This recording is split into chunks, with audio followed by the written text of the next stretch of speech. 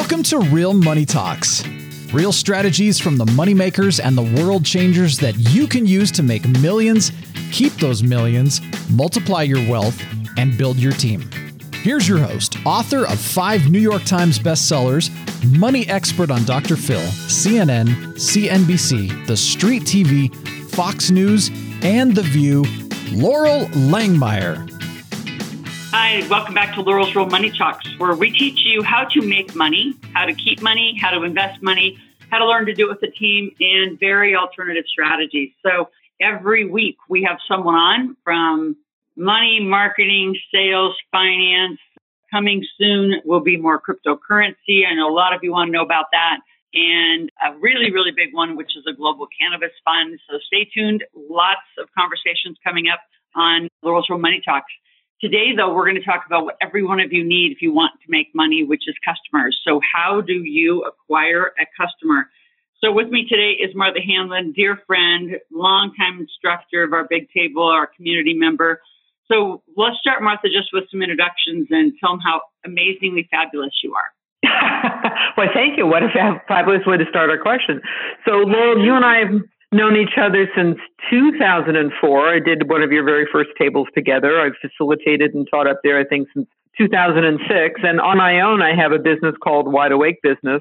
My specialties are working with small business owners. And I think now, Laurel, I just say that we work to take the scary parts out of being in business.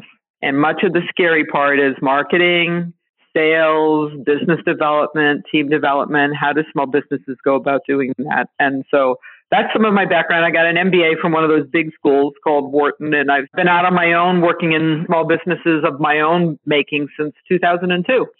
That's a little bit of my fabulous background. And it is fabulous. So let's talk about what we do. We do a lot of similar things in acquiring customers, very aligned on that. But talk about the survey that you have, that you do or encourage your clients to do every year. Yeah. Just to discover what are the challenges.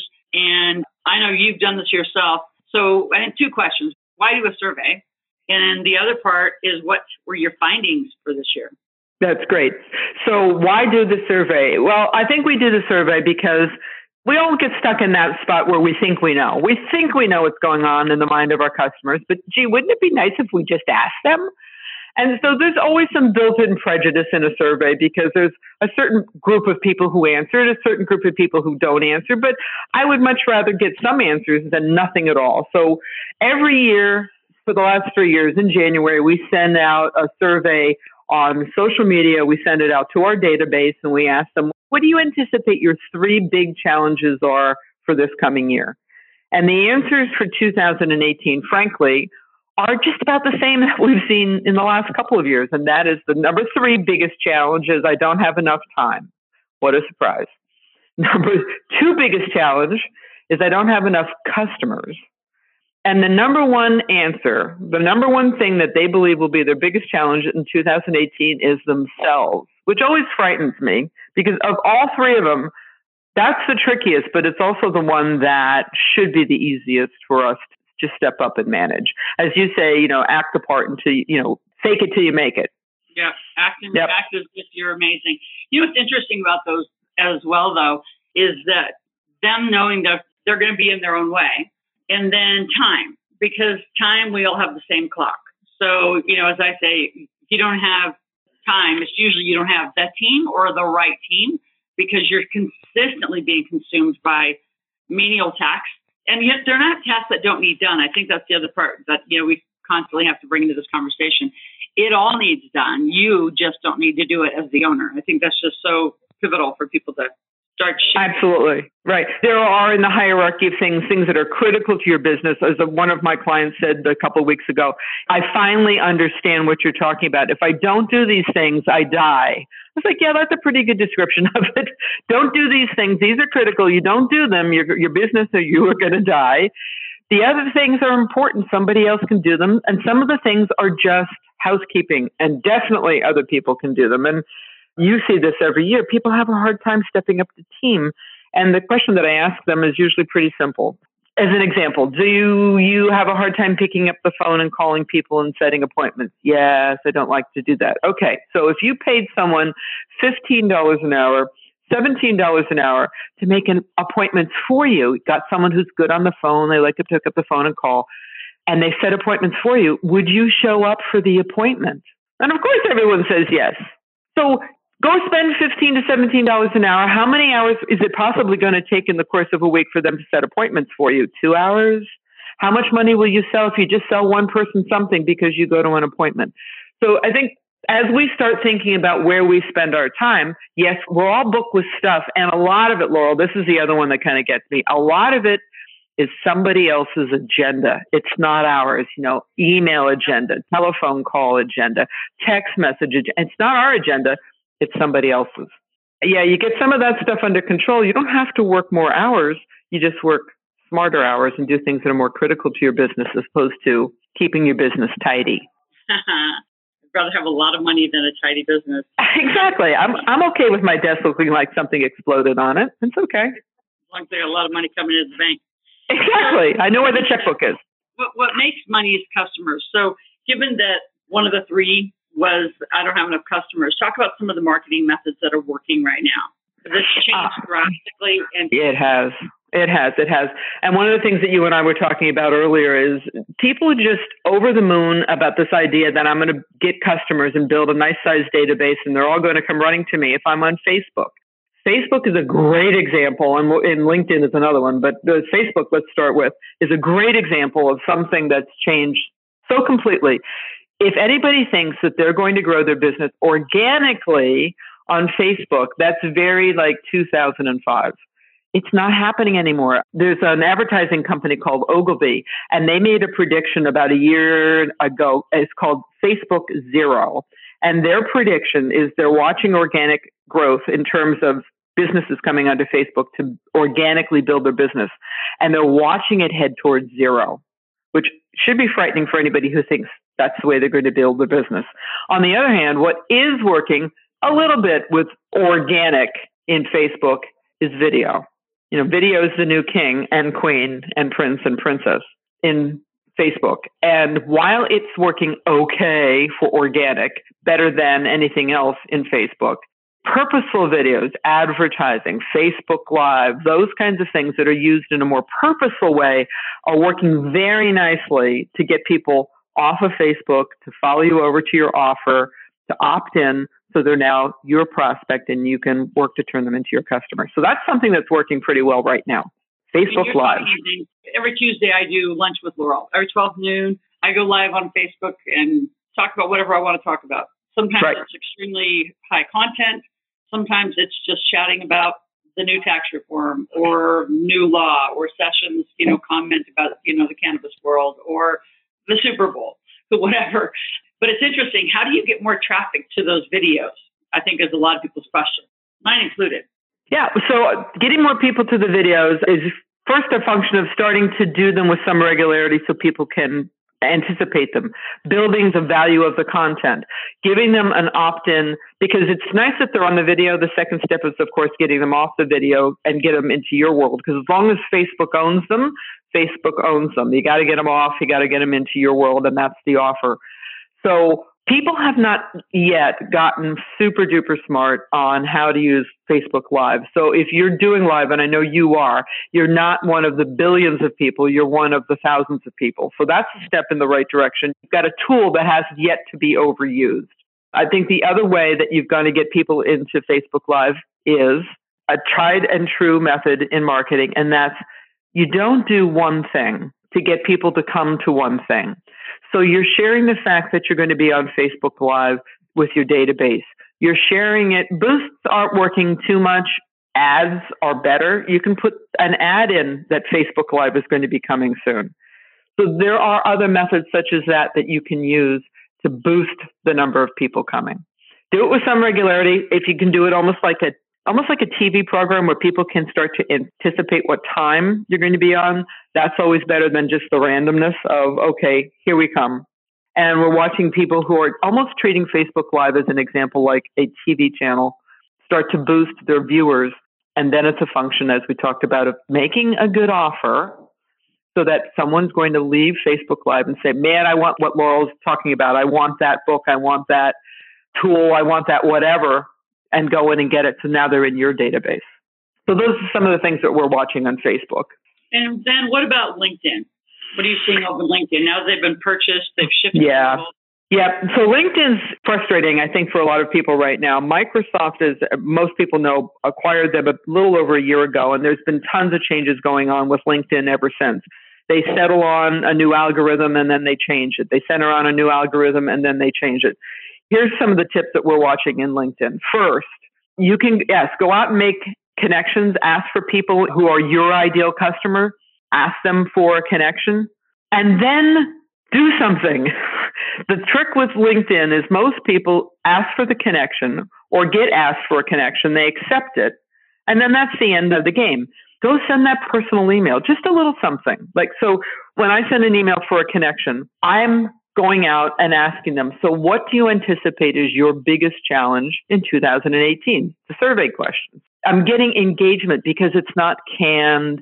It's a surprise because most people don't do anything once you've got a Facebook connection, a LinkedIn connection, and go back to those connections in the beginning and engage them. Ask them some questions. What's going on in their business? How well is it working? What do they anticipate the biggest issue?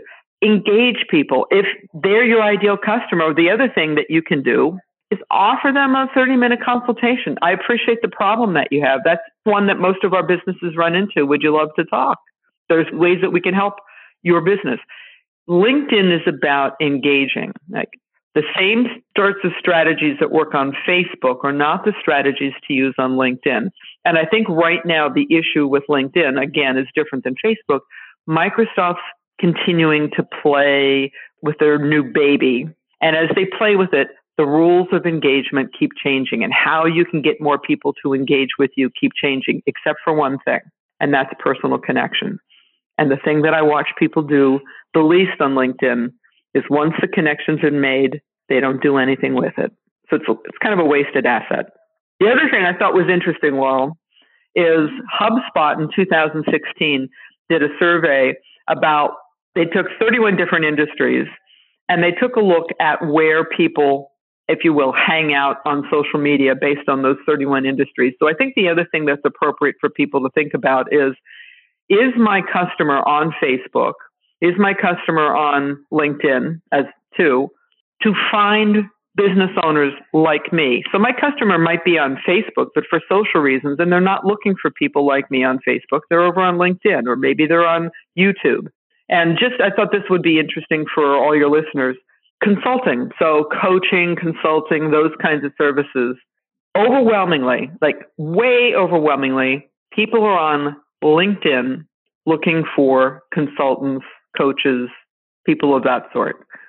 On the other hand, if you're looking at Facebook's, according to HubSpot's survey, people who are on Facebook and are looking for clients, it's mostly products. It's things like travel, sports, movies. So if you had a product, Facebook would probably be a great place to be. If you have a service, LinkedIn's probably a better place to be. Interesting. Tell us a little bit about I'm going to call them the biggest mistakes. Facebook and then go over to LinkedIn. What are the biggest mistakes you consistently see people doing?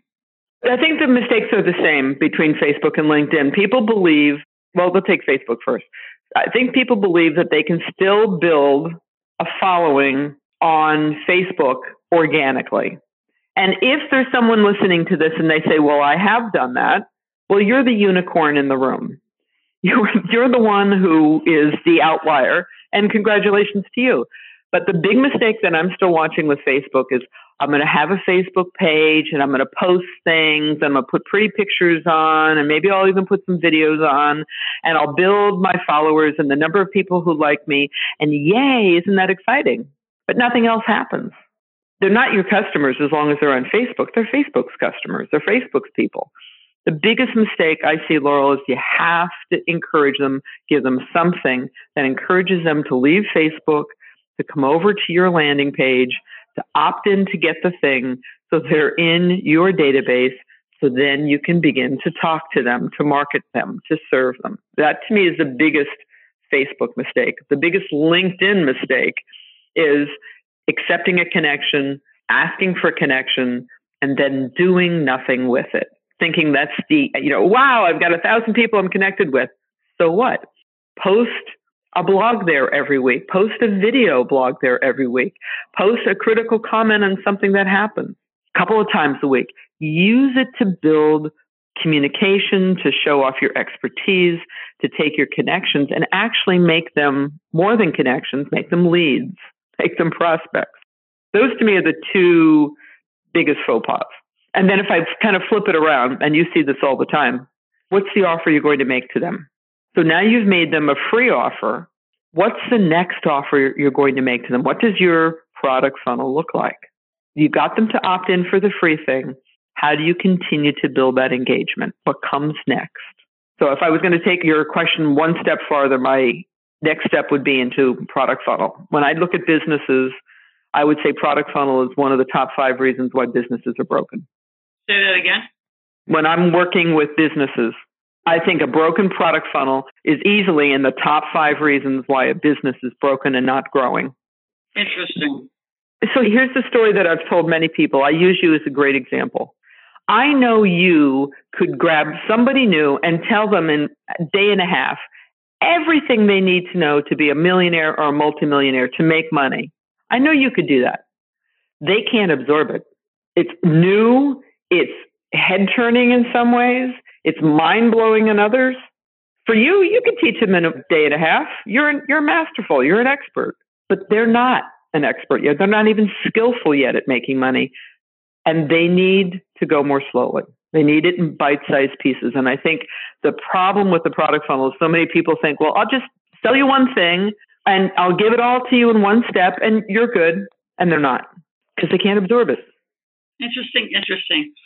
So do you give and how do you give client advice on setting goals on the new kind of customers? Should they get X number from Facebook, X number from LinkedIn? How do you help with the kind of just the customer acquisition goals and what they should be doing so they actually feel like they have a successful year? Because what we see also over and over and over, any level of documentation, they feel like they're spinning. And I mean, many times there's no metrics. Right, because we forget to do the measurement thing, or we don't put systems in place that enable us to measure. So I think the issue starts way at the beginning. There's a difference between people who are successful in business, of course, and people who are still struggling. And one of the big differences is people who struggle with their business have an idea. We all started our business because we had an idea. You started your business, Laurel, because you had an idea. I started my business because we had an idea. People who are struggling then go out and do things. They start doing this and they start doing that and they implement over here and they feel like they're juggling and they've got 1,000 things on their to-do list. And then their third step is they're frustrated. People who are successful have an idea and then they put a plan together. I remember years ago sitting in the back of the room with you at an event and you were doing something on your computer and I leaned over. It was, I don't know, maybe September, October. I leaned over and said, "What are you doing?" And you said, "I'm starting to put our plan together for next year." With a plan, you then can know where to go to implement. You can figure out, part of the plan is who's my customer, because the answer does not start with anybody and everybody. We're small businesses. Our success is in finding our target market. My business partner, Chris Williams, says we're looking for people with orange socks. Like, you get that specific. When you know who your customer is, you can then start to figure out where to go to market. And I think this is where we've been talking is often an issue, that someone says, well, gee, you need to be on Facebook, yet your customers aren't on Facebook. So you just spend a lot of time that's not being productive. Gee, I don't like to pick up the phone and call. So you've got all these business cards laying on your table, but you haven't done anything with them from the networking group. When you're planning, part of the plan is who's my ideal customer? What do they look like? What's their age? What's their income? What's their behavior around the area that I operate in? And then I can start to figure out, where are they? Okay, so maybe they're not Facebook people. Maybe they're Twitter people. Maybe they're YouTube people. They're very visual. Maybe they're not any of those things, and you need to start going to networking groups. One of the things that I think is true is when the clearer you get on the profile of your customer, the clearer you're going to get on where to go to find them. And then, as you were saying, put metrics in place. Are we sending them to a landing page? Great. What are the statistics? How many emails did you send? How many people clicked on the email? How many people went to the landing page? How many people did what you asked them to do? Follow the trail. The statistics are going to tell you so much stuff. Yeah, great. You put a website up. What's going on your website? Do you send people to it? What pages do they go look at? How long do they stay? If you send out emails, you send them on a Wednesday at noon. What are your results? What would happen if you sent them Wednesday at 3 p.m. or Tuesday at 4? Play around a little bit to find the sweet spot. And then when you find the sweet spot, no, it's going to be sweet for a little while, and you're going to come back and change because people change. And the thing that I wish they would do, Laurel, and they just don't, is when people change, they don't send you, they don't send me, they don't send anybody a little email saying, hey, Laurel, I've changed. And instead of doing this, could you do this? I'm not going to read my email anymore at 6 a.m. in the morning. Could you send it at 6 p.m.? So we've got to stay on top of it. And your customers tell you, they just don't tell you. So if you're going to put systems in place, put the analytics in place. Perfect.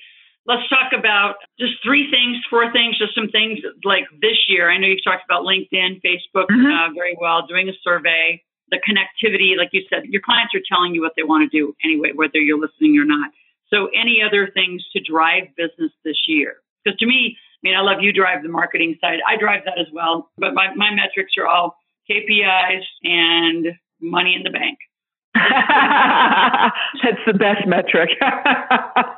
Right. Did you produce revenue? Did you produce margin?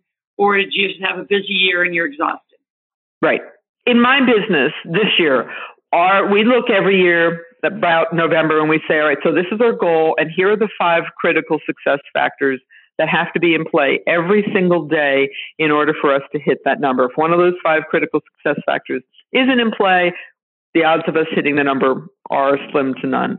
And for us this year, improving our ROI, our return on our investment, our gross profit, our net profit, I should say, is one of our goals.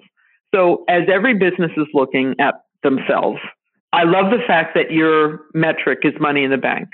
For some, it's money in their pocket.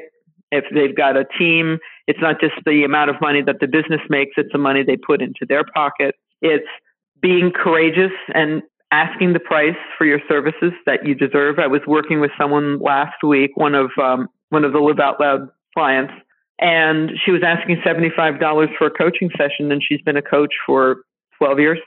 That's crazy. So you've got to get your prices to the right place, and then you can start having your metrics include things like how much money comes into the company at the bottom line after I've paid all my expenses, how much goes into my pocket, how much goes into my investment, so now my money can make money and I don't have to work so hard. When people have got the basic things out of the way and they're starting to really be serious about their business and they're really going to be serious about making money, they're going to manage the business to the metrics. They're going to manage the business to what the spreadsheet says, what the P&L says, what their cost of goods says, what their income says, Laurel. And I love that your metric is money in the bank. Yeah. Perfect. My other big one on the investing side, and I'm really pushing with so many students this year, is it's not just about getting the business done, it's getting the business done so successfully, there is money to invest. What are you doing to put new money to work? And I think it's a huge indicator of what really then is true wealth for those that are really after that millionaire game. I love it. You'll love this story. So I've got a house full right now of 13 family and relatives. Big Super Bowl people. They're all Philadelphia people. They're tired and hungover this morning. I have a 22-year-old nephew who just graduated from college, and he invested in cryptocurrency. And we're having a conversation last night about that versus the stock market versus he's working at a restaurant until he gets a job, and he's already looking at where can he go to make his money make money. Yeah, but that's pretty rare for someone new. And yeah. It is. It is. It was a great conversation. So Martha, any last tips before we head out of the podcast for today? And those of you that are listening, we always do an offer. It is go to AskLaurel.com. At AskLaurel.com, you will find, you put in your name, phone number, and email. You can ask a question. You can make a request to talk to Martha directly. But that is the place we use to have that more intimate interaction with you around what you think is podcast. And what we know also, if you love the podcast, you take it viral and send it through your Facebook and LinkedIn channels and continue this conversation about money. But before we leave, one last word of advice. It doesn't happen just because. It happens because you plan it.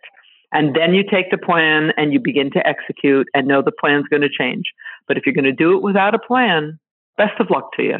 Do it with a plan. Yep. That's my and do it with team members.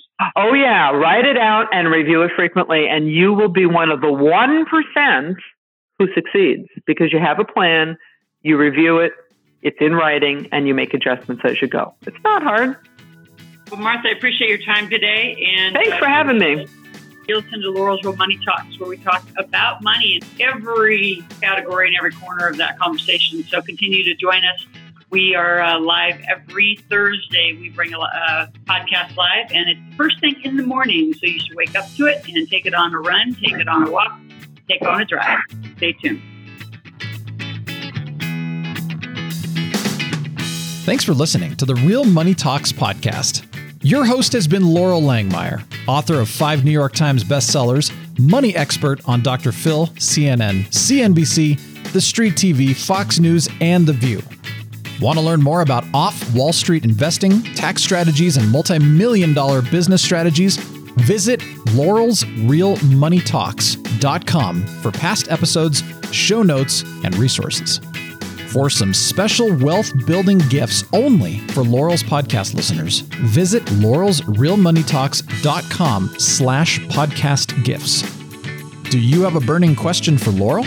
Visit asklaurel.com to submit your question, and it may just be covered on a podcast episode. So stay tuned and be sure to subscribe to get new episodes every week.